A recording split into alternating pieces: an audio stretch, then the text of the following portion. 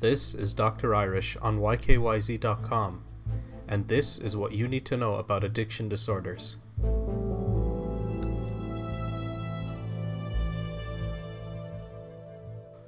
Another word for behavioral addiction is also called process addictions.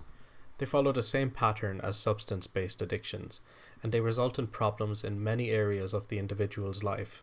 Here's something you need to know. What are the signs of behavioral addictions? So here are some common red flags.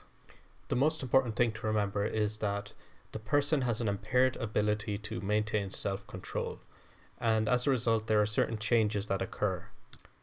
If they're spending the majority of their time engaging in the behavior, thinking about, or arranging to engage in the behavior, or recovering from the effects. In other words, making life more behavioral centric around that addiction.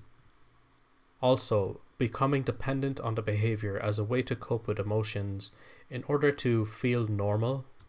Also, continuing to do the behavior despite physical or mental harm. And here's a big one to remember.